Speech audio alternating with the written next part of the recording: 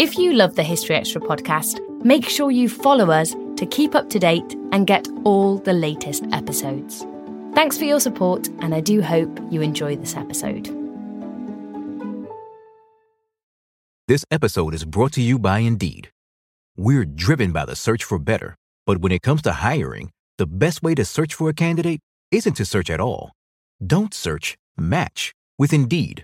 Use Indeed for scheduling, screening, and messaging so you can connect with candidates faster. And listeners of this show will get a $75 sponsored job credit to get your jobs more visibility at Indeed.com/HistoryExtra. Just go to Indeed.com/HistoryExtra right now and support our show by saying you heard about Indeed on this podcast. Terms and conditions apply. Need to hire? You need Indeed. Another day is here, and you're ready for it. What to wear? Check. Breakfast, lunch, and dinner? Check. Planning for what's next and how to save for it? That's where Bank of America can help. For your financial to-dos, Bank of America has experts ready to help get you closer to your goals. Get started at one of our local financial centers or 24/7 in our mobile banking app. Find a location near you at bankofamerica.com/talktous. What would you like the power to do? Mobile banking requires downloading the app and is only available for select devices. Message and data rates may apply. Bank of America N.A., member FDIC. Hey, it's Ryan Reynolds, and I'm here with Keith, co-star of my upcoming film, If, only in theaters May 17th. Do you want to tell people the big news? All right, I'll do it. Sign up now and you'll get unlimited for $15 a month and 6 months of Paramount Plus Essential Plan on us. MintMobile.com/switch. Upfront payment of $45 equivalent to $15 per month. Unlimited over 40 gigabytes per month. Face lower speeds. Videos at 480p. Active Mint customers by 531.24 get 6 months of Paramount Plus Essential Plan. Auto renews after 6 months. Offer ends May 31st, 2024. Separate Paramount Plus registration required. Terms and conditions apply if rated PG. When you need mealtime inspiration, it's worth shopping Kroger, where you'll find over 30,000 mouth-watering choices that excite your inner foodie. And no matter what tasty choice you make, you'll enjoy our everyday low prices, plus extra ways to save, like digital coupons worth over $600 each week. You can also save up to $1 off per gallon at the pump with fuel points. More savings and more inspiring flavors make shopping Kroger worth it every time. Kroger, fresh for everyone. Fuel restrictions apply.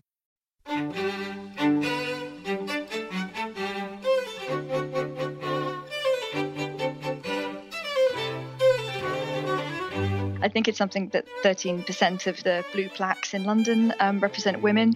I think it's less than 3% of the statues in the UK currently represent women who were real historical women, so not a mythological character or a representation of an idea, and weren't royal.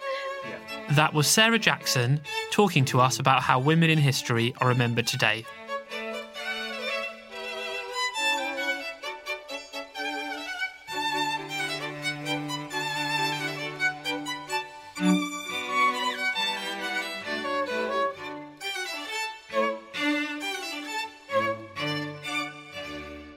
You're listening to the History Extra podcast from BBC History Magazine. We're the UK's best-selling history magazine, available in print and several digital formats all over the world. Find out more at historyextra.com/subscribe or look out for us in your digital newsstand or app store.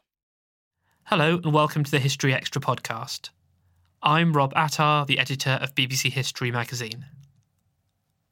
Today's interview is with Sarah Jackson, a historian who co-founded the East End Women's Museum. She recently participated in an event at the Institute of Historical Research in London, themed around how historical women are commemorated in public, looking at everything from statues to plaques to banknotes. And Sarah continued on this theme in an interview with our deputy digital editor, Eleanor Evans. So to start with, I guess it would be great to look at the key differences at this time between historical commemorations of men and women and how they are commemorated and celebrated in public. Well, I think it's, to be honest, it's just a difference in terms of quantity as much as anything else. There's just a gap. There's a lot of women who are kind of missing from public memorials, from pedestals, streets and public places. I think the statistics you may have them in front of you, but I think it's something that 13% of the blue plaques in London represent women. I think it's less than 3% of the statues in the UK currently represent women who were real historical women, so not a mythological character or a representation of an idea, and weren't royal, because obviously there's a few knocking around of Queen Victoria.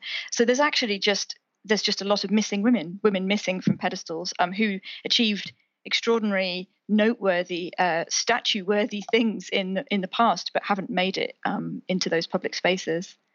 And without wishing to, go down the route of very obvious things, could you talk a little bit about the societal factors that have led to this imbalance? Oh, yeah. Well, I think it bears repeating, because what we found quite often is people sort of, because they don't see women's stories and women's voices and experiences represented in museums, in statues and history books, in popular history, sort of TV, they sort of assume women weren't there. Like they all, women were out sort of making the tea during the Civil War, or, popped up to the shops and missed the Norman Conquest or something like that. But actually, women have been not only witnesses to history, but participants in history, and have actually been pioneers, have been in roles that perhaps later became associated only with men. For example, during the First World War, there was a huge craze for women's football, and there were an enormous number of women's football teams, that a whole league, throughout the country. And as it became so popular, it was felt necessary to ban it in 1924. So, a lot of people wouldn't necessarily think that, and have thought traditionally that women didn't take part in sport or didn't have a history in football. Actually, that's not the case. And I think part of the reason is why they've been forgotten, why kind of women's stories have been sidelined, is partly at the time, there have been sort of additional barriers for women to access the situations and kind of achievements which have typically been recorded in the history books. So, for example, waging a war, or inventing a new technological discovery, or becoming prime minister. Because of the societies have been traditionally more sexist centuries ago, but also in recent history, women have found it more difficult to get into those spaces where the eyes of history are on them, not only through overt discrimination, but also because women are carrying usually an extra burden of kind of the responsibility for housework and childcare, which doesn't tend to go away when women are in kind of public facing roles, or kind of working outside their home. They're often doing a double shift of work outside the home and unpaid work inside the home. Then there's also the impact of violence against women. We know that violence against women has a huge impact today. There's women, of course, when they've stepped outside of traditional gender roles, perhaps been perceived as transgressive, they've been at even greater risk of that kind of violence and that kind of backlash. So I think there's sort of reasons that, women haven't made it into those historical spaces at the time. But then there's also been a process of forgetting, because history has tended to be written, history books have tended to be written by men, and they've tended to focus on men, and, white, wealthy men as well. So it's certainly not only women that are missing from our kind of popular idea of history. And there's a lot of work that's been happening for the last few decades, really. Sort of women's historians have been working to put those stories back in place, put women's stories back on the pages of our history books. And that's kind of just something we're trying to continue. And a recent event at the Institution of Historical Research saw several historians discuss campaigns such as that to put Jane Austen's face on the £10 note, and the campaign to erect a memorial statue of Millicent Fawcett in London's Parliament Square. If we could talk then about some of those notable campaigns, certainly the campaigns that might have received the most publicity, the campaigns that people might be familiar with. So I was fortunate enough to be invited to speak at a panel discussion at the Institute of Historical Research, which took place recently, with speakers including Caroline Criado Perez, Rebecca Surrender from the University of Oxford, and Becky Higgett. It was a really interesting event, really well attended, and we had a really fascinating discussion that all the panel seemed to kind of agree about, that we need to explore different forms of commemoration, and a recognition that women's history, the nature of women's history, doesn't necessarily lend itself to statues of individuals, because perhaps there's something often more collective, more collaborative about how women have worked together. At the event recently was Caroline Criado Perez, who some listeners might know from her campaign to get Jane Austen on the £10 note. Why do you think that was important in terms of the publicity it got and in terms of raising awareness for this overall aim of getting more women into these public spaces? Oh, I definitely feel it was a landmark campaign, not only because it sort of showed people how quickly women can become erased. I think there's a feeling that once a woman's story is in the public domain, has been recognised as an influential figure, the way Jane Austen has, that that story is always going to be available to people. But it only takes one decision to accidentally erase kind of all the women in one go, and that's exactly what was in danger of happening. So I think it kind of reminded people not to be complacent, that just because a figure might be known from your own childhood, say, there may, if we don't keep fighting to keep the space we already have for women's stories, that they might disappear again. I also think it was a landmark campaign because the backlash to the decision to not have a woman on one of the notes was so intense, and I think so surprising, that it sort of showed them, I think, that people were paying attention and that they couldn't just make a mistake like that again without people getting angry and without women speaking up about it in huge numbers. So I do think it was very important. And of course, because it was a successful campaign, I think that really inspired people to sort of do the same again. We've got to keep making noise to keep women in public spaces. You mentioned the backlash there, and that's something that I'd really love to talk about, is the debate that still surrounds all of these campaigns to either erect a statue or get a historical woman in a public place. Why do you think that these conversations do provoke such vigour and such debate?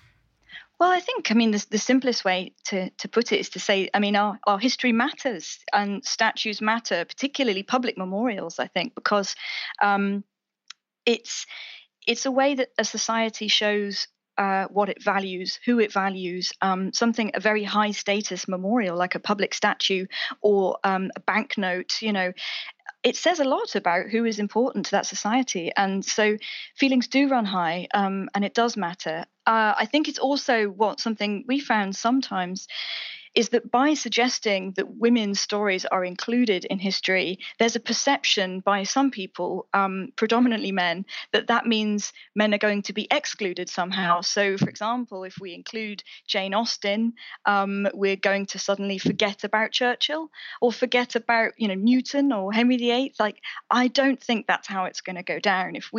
What we want to do is just bring in more diversity, expand history. So there's a kind of richer history that's available to everybody. It's not about taking anything away. It's about adding. And I feel that sometimes as a culture, we're used to seeing very male-dominated culture. For example, in Parliament Square, it wasn't widely known that all the statues were men until, again, Caroline Criado Perez pointed it out, because we're used to seeing that. And so I think for some people to see just a little bit more representation can feel quite threatening. And I think there's sort of people do seem to get very upset about it. And I think it's a shame because actually the more stories that are out there, there's more role models for everybody. It means everybody's got someone to look up to, and that's what we should be aiming for. We don't always realise just how much our negative thoughts and experiences stick with us and weigh us down. You may find your brain constantly running through a highlight reel of bad moments. That comment your friend made last week that hurt your feelings. That frustrating thing your mum does. Or that silly thing you said in a meeting. Maybe it's time to get it all off your chest. Whether it's a tiny annoyance or something much bigger, talking about it can give you some relief and lead you to a potential solution. That's where therapy comes in. It's a safe space to share whatever's weighing you down and learn to process it, so your internal highlight reel can focus on the good stuff. And BetterHelp offers affordable online therapy on a schedule that works for you. Connect with a licensed therapist by text, phone, or video call. Start the process in minutes and switch therapists anytime. Let it out. with BetterHelp. Visit betterhelp.com/historyextra today to get 10% off your first month. That's BetterHelp, HELP.com/historyextra. This episode is brought to you by Indeed. We're driven by the search for better, but when it comes to hiring, the best way to search for a candidate isn't to search at all. Don't search, match with Indeed. Use Indeed for scheduling, screening, and messaging so you can connect with candidates faster. And listeners of this show will get a $75 sponsored job credit to get your jobs more visibility at Indeed.com/historyextra. Just go to Indeed.com/historyextra right now and support our show by saying you heard about Indeed on this podcast. Terms and conditions apply. Need to hire? You need Indeed. CeraVe Facial Moisturizers with SPF protect skin against damaging UV rays and continuously deliver 3 essential ceramides to help restore skin's protective barrier so it can lock in moisture. Non-greasy, fragrance-free, and won't clog pores? With CeraVe, skin feels hydrated and looks healthy all day. CeraVe Facial Moisturizers with SPF from the #1 dermatologist recommended facial moisturizer brand. To the people who do say, well, there's an imbalance for a reason because the powerful figures in history were mostly men. What do you think is behind that? I think it's a very simplistic view of history, to be honest, but I understand it because it's one that most of us experience at school. It's the one that's reflected to us through a lot of popular history, which is this idea of history as a sort of chain of important people and events. But I would question who gets to say whether someone is important and who's deciding which events and which achievements are important and which ones aren't. And I think history isn't a neutral process. There's a decision-making process there, and which has tended to privilege rich white men. And I think some of the things that possibly were very, very important at the time that a memorial was created, say, somebody supported the king's army during a battle or something, people would argue whether that's actually the most interesting piece of history we could highlight today. It's a political process about who gets chosen to be remembered and who gets forgotten, then as now. I would say that the idea of what is important and who gets to be remembered is not simple and neutral and objective. I also think there's an argument for expanding how we commemorate individuals in history, but also how we commemorate events and movements.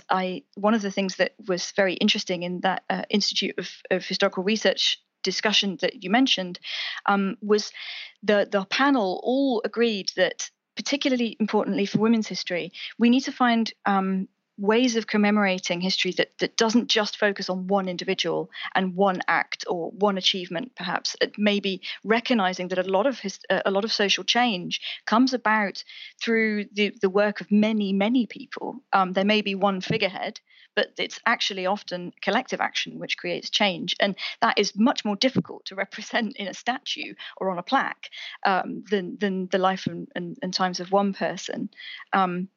And yeah, I think there's some interesting artworks, public artworks, that are trying to work around this kind of very, very narrow focus on one person, one individual, and are representing groups of people. And this, I think, is particularly interesting for women because so many women are unremembered and unknown. So you've got statues like the unknown woman worker in Belfast, which is 2 women who are kind of symbolic of women who have contributed through paid and unpaid work, but have never had any kind of particular recognition for that.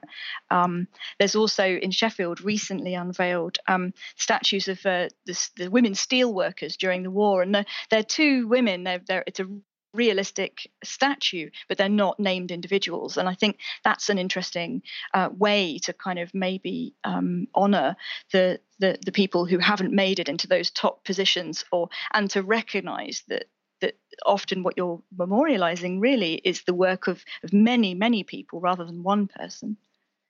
And I suppose we should say that this event, and of course many events happening in 2018, are marking the centenary of the Representation of the People Act, which gave the vote to some women in Britain and Ireland for the first time. And you're involved in a project at the moment about East End suffragettes. And I suppose it goes back to what you were saying about commemorating the many as well as the few figureheads. Could you talk a bit about that project and the exhibition? Yes, I'd love to. It's actually a perfect example because the East London Federation of the Suffragettes, which was this really interesting and unusual group within the suffragette movement that were based in East London, they did actually have a Pankhurst in their midst. They had Sylvia Pankhurst, who was their leader for their whole kind of lifespan between 1914 and 1924. And you know, she is actually the kind of least known of the best known. She's one of the she's not as famous perhaps as Emmeline or Christabel Pankhurst, but she was an extraordinary woman in her own right. And what we've found is that although people are starting to discover the East London suffragettes' remarkable story, they tend to focus on Sylvia, partly because she's a very charismatic individual, partly because she's a Pankhurst, so she's got the famous name, and I think partly because, you know, she was a middle-class woman who was leading a predominantly working class movement. So actually her voice comes through the archives much more strongly than most of the other women who were involved, because, for example, she wrote 2 volumes of memoirs. You know, she wrote her letters. They are recorded in an archive, whereas a lot of the other women she worked with, women like Melvina Walker, Julia Skerr, Minnie Lansbury, didn't have access, didn't have opportunity, didn't have a confidence perhaps to set down their own stories in the same way that Sylvia did. So our exhibition's really trying to, although we've obviously Sylvia's part of it, and we've sort of made a space to tell her individual story, we're trying to focus on all the kind of other women who were involved, because it was thousands of women that were members of this organization, and what they achieved is incredible. They were not only campaigning for the vote, but when the war broke out, they worked with their community to tackle the deprivation that resulted head on through a range of kind of social enterprises, I suppose. So they opened a cooperative toy factory to provide employment for women who were out of work. They opened a nursery so that women working in the factories could leave their children somewhere safe. They opened a chain of cost price restaurants to make sure that the local, their friends and neighbours, their community could access cheap, nutritious food. So they were doing all these interesting activities. And it's really, you know, we want to focus on some of the women that people haven't heard of yet this year, and make sure they get a little time in the spotlight as well in this extraordinary year. The exhibition's on at Tower Hamlets Local History Library and Archives, and that's open from the 30th of May until the 20th of October this year. So you've just mentioned there a wonderful exhibition that people can go to find out more. But who are some of the unknown women that you and other ongoing campaigns would like to see commemorated and would like to see included in public spaces? Oh, well, I mean, there are so many, and obviously we're focused on East London, which is, you know, is plenty to work with. But there's, you know, stories from all around the country, and there are a couple of campaigns already. For example, Sylvia Pankhurst statue campaign, trying to place a statue of Sylvia in Clerkenwell Green, and the Mary on the Green campaign are fighting for a Mary Wollstonecraft statue in Newington Green, and I think they're both excellent ideas. Some of the more obscure women that I'd love to sort of bring to people's attention include there was a woman boxer called Annie Newton, who was one of several women boxers in Victorian England, and she started learning boxing age 10, and she began very early to fight in sort of stage fights to raise money, and she would do tricks. So, for example, her most famous trick, I'm told, was that she could punch a punching bag 900 times without missing, which is pretty amazing. And her husband passed away was killed during the First World War. So she became a single mother, and she was supporting her daughter by offering boxing lessons to women and men, you know. And so, you know, a lot of people wouldn't, again, it's like the women footballers. They wouldn't necessarily think that women had been involved as athletes. And she was very famous. She was very well known at the time, but forgotten today. Another one that I'd love more people to know about is a woman called Mary Frith, who was also known as Moll Cutpurse. And she actually, again, was very famous in her day, had 2 plays inspired by her, one by Thomas Dekker called The Roaring Girl. And she was kind of a rogue. She wasn't a role model, but it's an example of kind of women's history in the wider sense. So not just looking for women who might be worthy to put on pedestals, which is actually, it's a lot to ask of someone to be completely without flaws. But I think we also need to look at women's history in the round, so that these are individual people, and some of them were up to some quite dodgy things. So Mary, she was a well-known thief. She started getting into trouble when she was a teenager, and her guardian decided to ship her off to America as a way to deal with the problem, and sort of managed to get her onto a ship. But as it was leaving the port of London, Mary broke free, jumped over the side of the ship and swam back into town, where she lived a life of notoriety. She was famous for dressing in men's clothing. She would smoke and drink and gamble.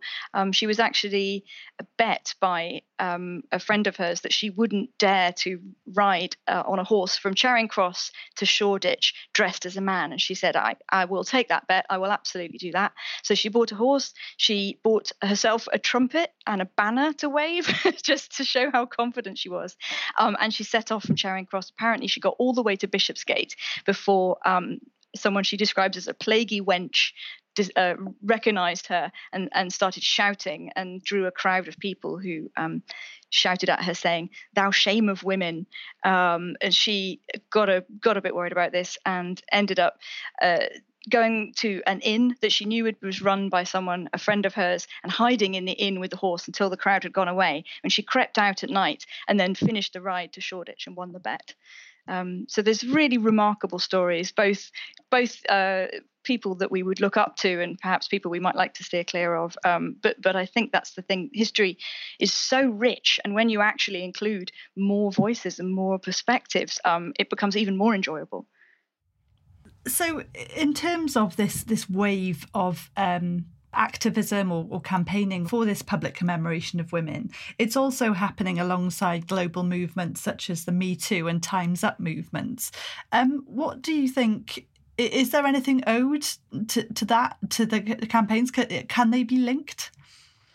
Well, I feel like at the moment it's they're sort of both part of a resurgence of interest in feminism and feminist ideas. I think there's a very politicized group of young people, young women, coming up and taking from the past, taking inspiration from the past, and sort of recognizing, I think, some of the parallels. Sadly, so many of the campaigns, women's campaigns from the past, women are campaigning for exactly the same kinds of issues today. Like I mentioned before, violence against women was a problem then as now, and as with sexual harassment, it's sadly still extremely relevant. So I think there's what's happening now is a very modern, very powerful, active movement that is referring to its own history, to those lost stories, and drawing inspiration from those for the fight. Going back to what you said about not putting these figures or these women or anyone indeed up on a pedestal, can you talk about the challenges of not judging these historical figures and picking and choosing who is commemorated with modern eyes? Oh, absolutely. It's really difficult, I think, for one person to represent an entire group of people. And that is what the pressure that's kind of being put on the women who are now being recognised, is that they have to represent all women. For example, Parliament Square, I think is it 11 statues of men and one woman now. And that woman has to represent all of us. And I think this is what I was saying is one of the difficulties with public memorials as they are at the moment, from how something statues and plaques, they're very, very limited in how much they can commemorate. And I think that's, while it's important to have conversations about who is remembered, And as I said, it's a political conversation then as now, and we need to hear all the different voices and different perspectives and the arguments, for and against different people. But ultimately, I think we also need to explore alternative ways of remembering people. And so it's perhaps not just a matter of kind of public memorials in the way we're familiar with them, but there's things like archives and museums actually offer much more opportunities to show people in the round, to recognize the context that they're in, to record the stories and voices and experiences of ordinary people, of us, of everyday people, perhaps people who didn't do something extraordinary, but had lives that can illuminate our own anyway, that we can forge a connection across history in a way through an archive perhaps that's easier than with a statue. I feel that sort of we need lots of different kinds of remembering, basically, to try and make sure that we're actually allowing all those different voices and experiences through, and not only focusing on this very narrow idea of history where it's only important people who did important things. Because even if we shift the definition of important slightly, or we open that gate a little wider and let maybe women in as well, maybe one woman, then we're still in danger of kind of, missing the point in a way. I feel very strongly that we all contribute to history. We're making history right now, and it's important for people, I think, living their lives in the present, to know that they are making history, that their stories are just as valid as somebody who might be up on a pedestal.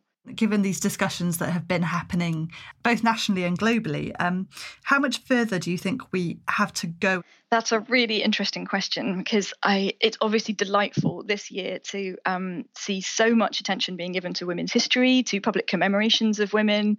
I find it very inspiring, and it's also been very different to my experience up till now. What I keep questioning, though, is what happens next year.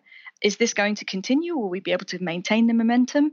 And I feel that while it's fantastic that a woman has finally been admitted to the statuary on Parliament Square, I feel that some of these gestures are they predicated on tokenism? What is the project? Is it to make all public statues and memorials 50-50, men and women? Or is it one or two? I think... I wonder how far would be too far, if you see what I mean.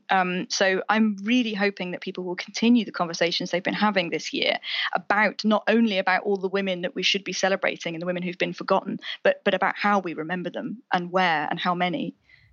Well, that's fantastic. And as you said, it's a fascinating discussion. And well, thank you so much, firstly, for joining us, Sarah. It's been great talking to you. That's great. Thank you very much for having me. And I should say as well that to get more information on the exhibition that Sarah mentioned, you can find more at www.womenshall.org.uk, and many articles on the campaign for women's suffrage and women's history can be found at our website historyextra.com/women's history. That was Sarah Jackson. You can find out more about her work at eastendwomensmuseum.org. And if you'd like to have your say about which women from the past deserve more recognition today, then why not take part in our online poll? Head to historyextra.com/100 women to take part. And just before we go, here's a message for any readers of our global history magazine, BBC World Histories. We're currently running a survey to find out what you like about this publication and what you think could be improved, and we'd love to get as much feedback as possible on this. If you do have any time to share your thoughts, please do so at historyextra.com/BBCWH survey. OK, well that's about it for today's episode, but we'll be back on Monday to find out about the history of the national debt. Thanks for listening to this History Extra podcast, which was produced by Jack Fletcher. Do let us know what you think about this episode by emailing podcast@historyextra.com, and we might read out your messages in future editions. Alternatively, why not keep in touch via Twitter or Facebook, where you'll find us at History Extra. For more great history content, don't forget to visit our website, historyextra.com, which is full of history articles, quizzes, image galleries and more. Plus, it's where you can download hundreds of previous episodes of this podcast.